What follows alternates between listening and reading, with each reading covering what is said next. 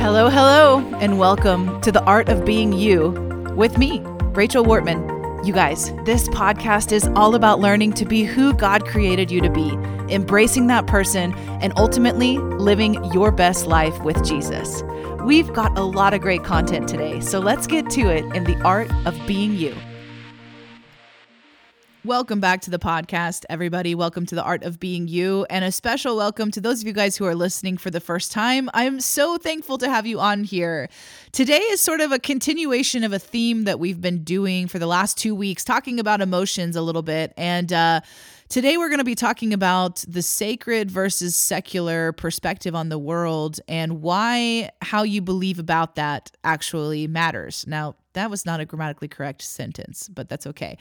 So look, we've been talking about emotions, and anytime you talk about emotions in church, you get a couple of responses. And the first one is usually from people who are very logic-based and don't believe emotions matter, don't believe they're helpful. My personal opinion, this isn't a shaming statement. I just think it's sort of true that people like that probably are avoidantly attached, probably grew up in homes where there was a highly emotional person and it destroyed their life. It made it difficult for them to function, and therefore their response to that is to reject emotion. But there are some who didn't have that experience in their background and genuinely believe that God does not value emotion. Then you've got those, when we talk about emotions in church-like settings, who feel like emotions are dangerous. They feel like emotions lead us down paths that are bad, that we should not trust our emotions, that we should be weary of the emotions, like, emotions are liars kind of thing. And I think both of those viewpoints are not necessarily healthy.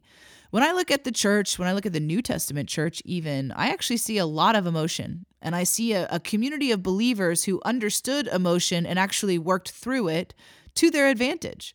They actually use their emotions like a springboard to draw them closer to Jesus time and time again, like a trampoline to heaven, if that was a thing.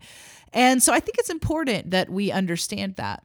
But the reality is that how you feel about emotions is probably going to be how you feel about today's topic. We're talking about the difference between being sacred and secular. And is that distinction even important? One of my number one pet peeves, and this is probably, letting you in too much to my inner world, but I really cannot stand when we as Bible-believing church people use phrases like the secular world. Like the secular world, as if the kingdom of God is the only place where God is.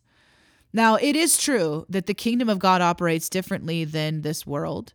It is true that there are some things to the Lord that are sacred and holy, but that doesn't mean that the rest of it is apart from God. Let me tell it to you like this. Psalm 24, verse 1, has this amazing statement: "The earth is the Lord and the fullness thereof," or you might have it translated, "everything in it." It's interesting because in 1 Corinthians 10:26, Paul actually echoes this scripture again, and he says, "The earth is the Lord's and all that is within it." All that is within it. So if God owns everything, is anything truly without God? Is it truly secular? Well, in my personal opinion, no. You might say, well, but Rachel, sin, causes separation from God. And I would say to you that sin has a solution. So it no longer causes separation from God like it did in the Old Testament. Now, I'm not a universalist. I'm not saying that God is in every single thing that's out there. What I'm saying is if God is in you, you are never secular. If you are united in Christ, which, spoiler alert, if you know Jesus, you are, then everywhere you go and everything you do, Jesus does with you. Therefore, you are incapable of having a sacred and secular life. It is not possible for a believer in Christ Jesus to have that. Everywhere you go, when you sin, when you sleep, when you talk, when you eat, when you have sex, everything you do, the Lord is with you. So nothing is genuinely secular in the way that we think it is. My other pet peeve, which goes hand in hand with this, is this idea of like the marketplace, right? The marketplace phrase, I don't know why. I need to get over it. Lord, help me.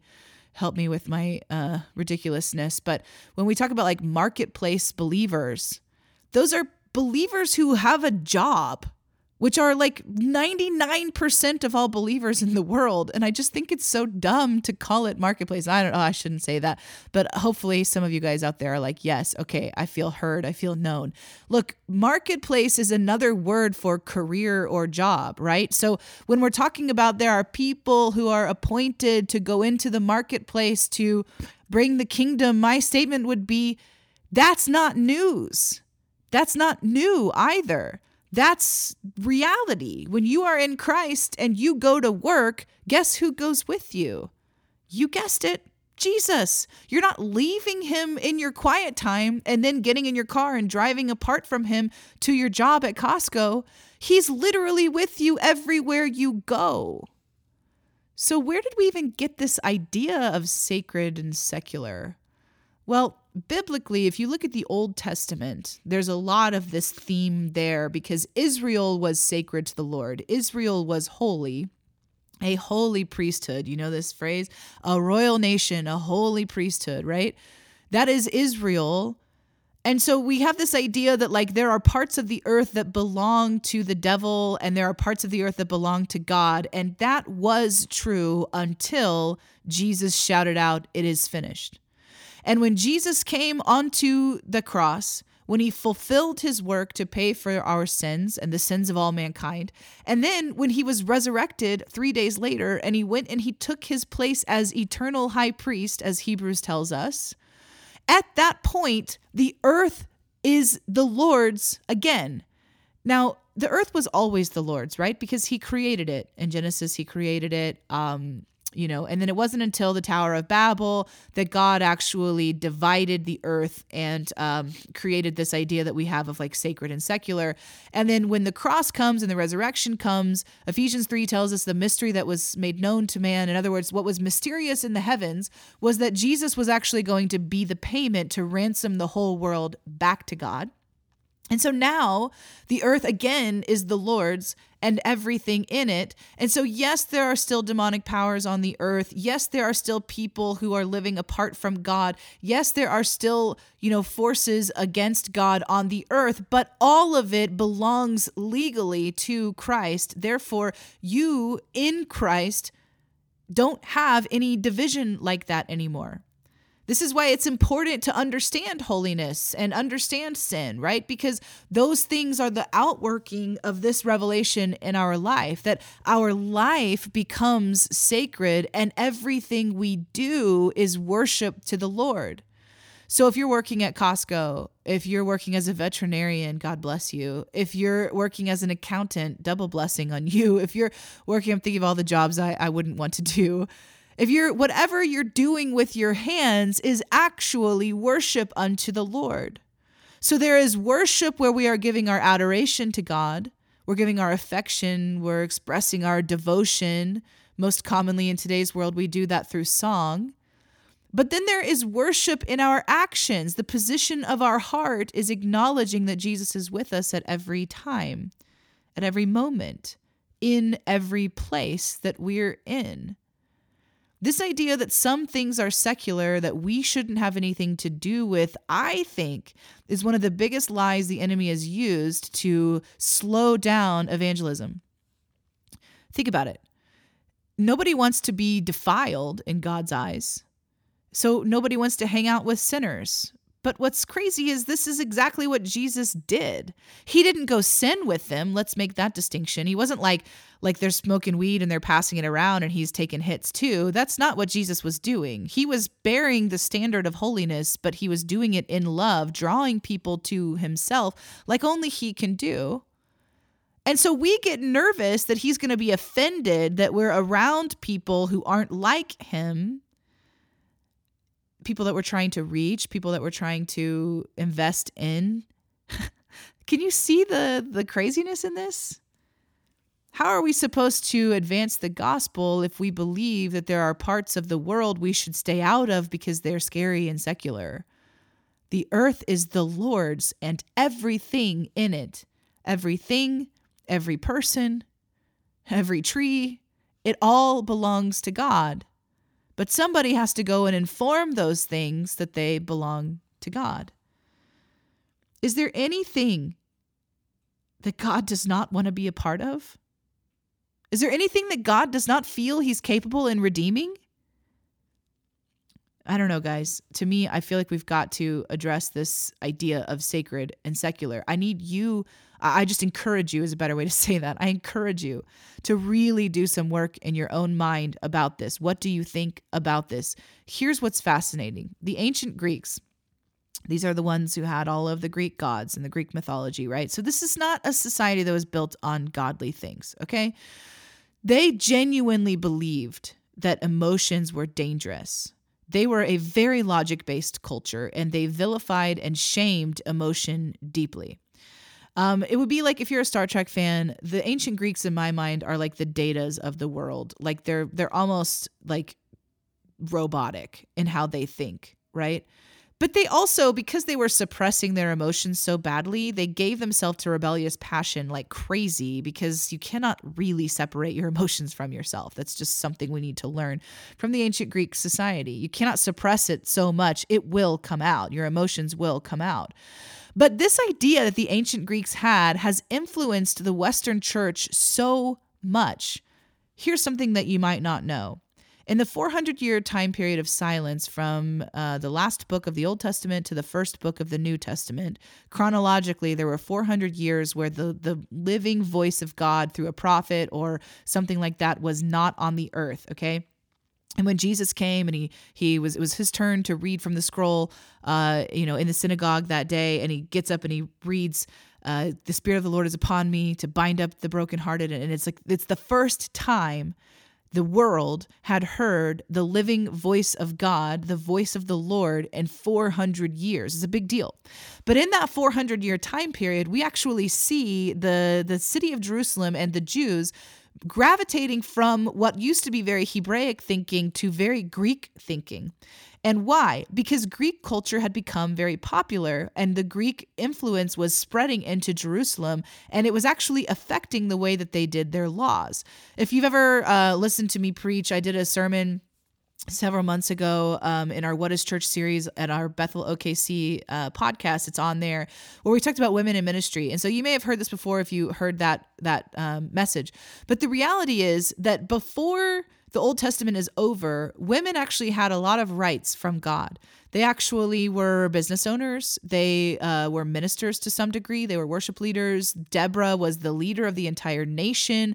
Women had a lot more freedom to live and be under God, until we pick up the book in Matthew. And in that 400-year time period, now we see that women are basically property. They're not allowed to speak. They're not allowed to read. They're not allowed to own businesses. They're really only allowed to go to a funeral and a wedding by themselves without getting permission from their husband and the market. Every other time they want to leave their house, their husband had to let them leave the house. So when we see this time period change, we're going, what has happened? Well, let me tell you what happened. The Greeks happened. The ancient Greeks believed that Pandora was the first woman, and that when she opened the box, she brought all evil onto the world, and therefore they hated women. And I mean hated women. And as the Greeks elevated their influence over the Jews began to hate women. And the Jews began to become very logic-based. When we see the Pharisees and the Sadducees, we see that there's all this logic that was devoid of heart.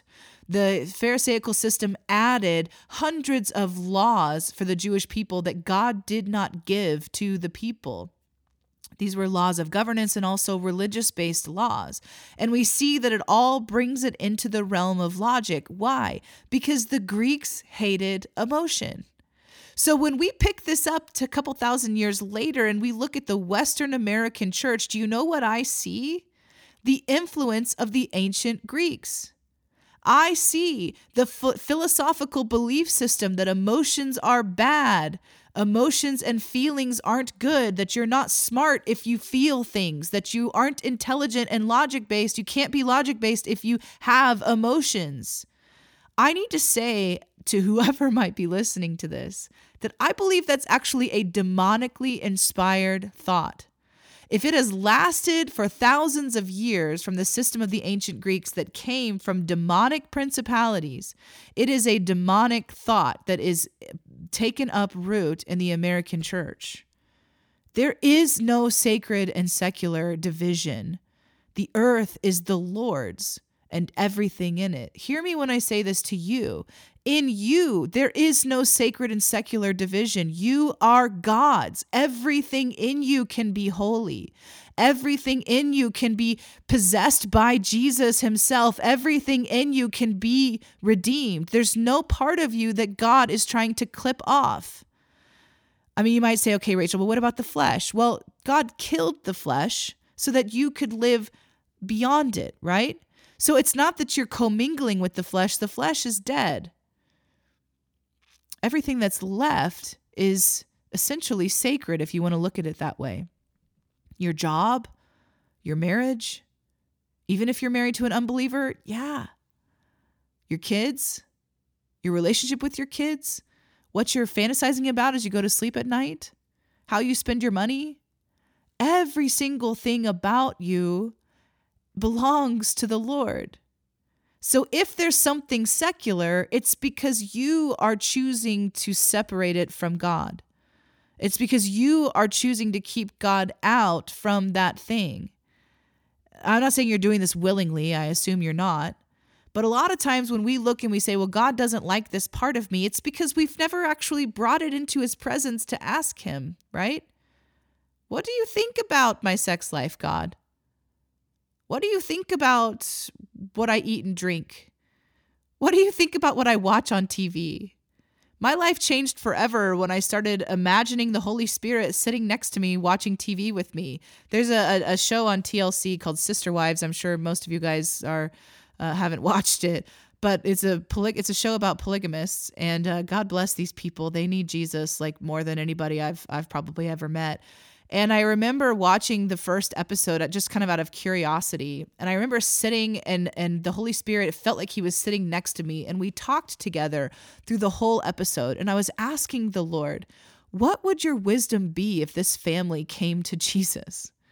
If they got saved, all of them, these 4 women and this one man, if they got saved, how would you lead them? What would you tell them to do? Who becomes the wife? They've got like 19 kids between them.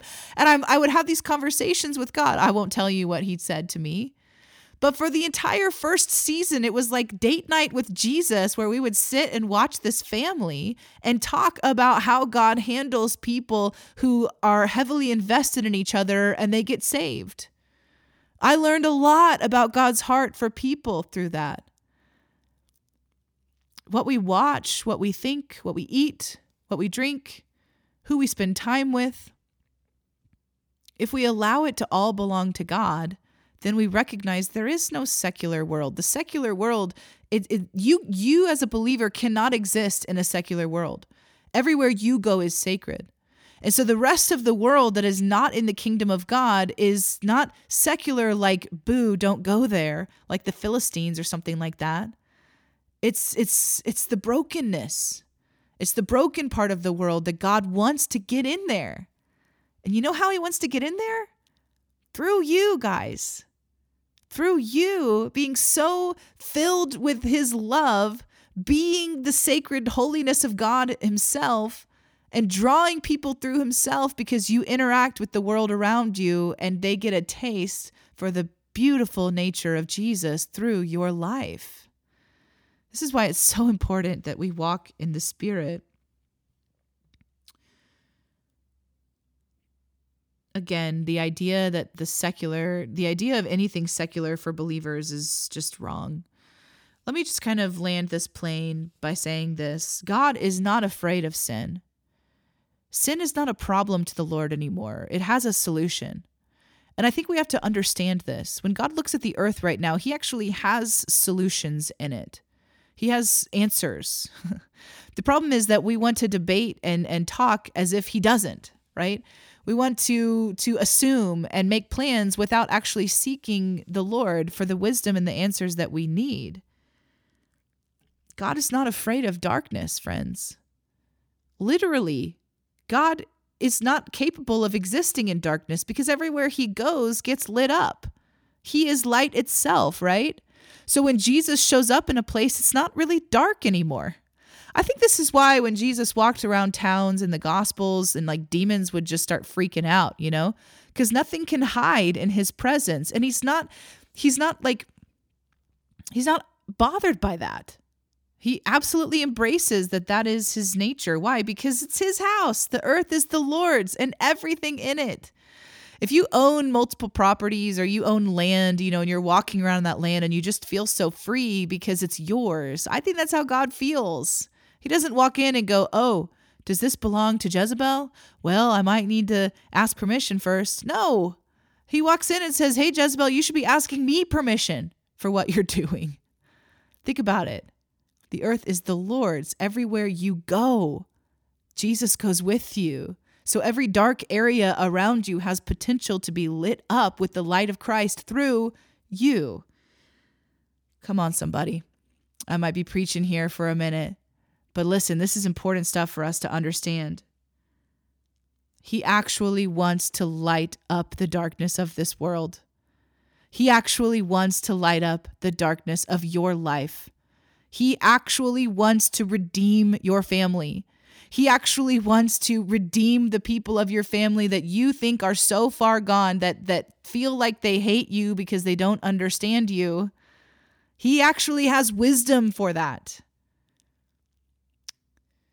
As long as we are saying that some of the world is cut off from God and therefore we should cut ourselves off from it, I think the gospel is not going to spread as quickly as it's supposed to.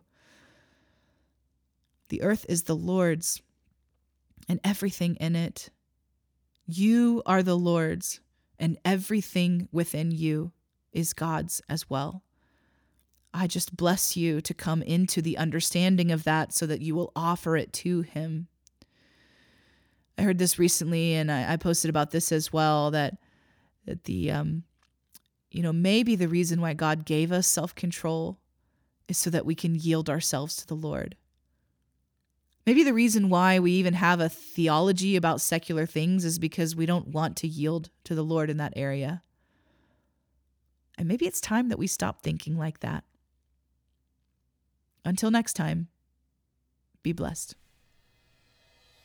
So you've just listened to The Art of Being You with Rachel Wortman. I hope you enjoyed this episode of my podcast. And listen, it would mean the world to me if you would subscribe and rate or review this podcast on wherever you're listening from. Also, share it with a friend. Help me get the word out. Until next time, be blessed.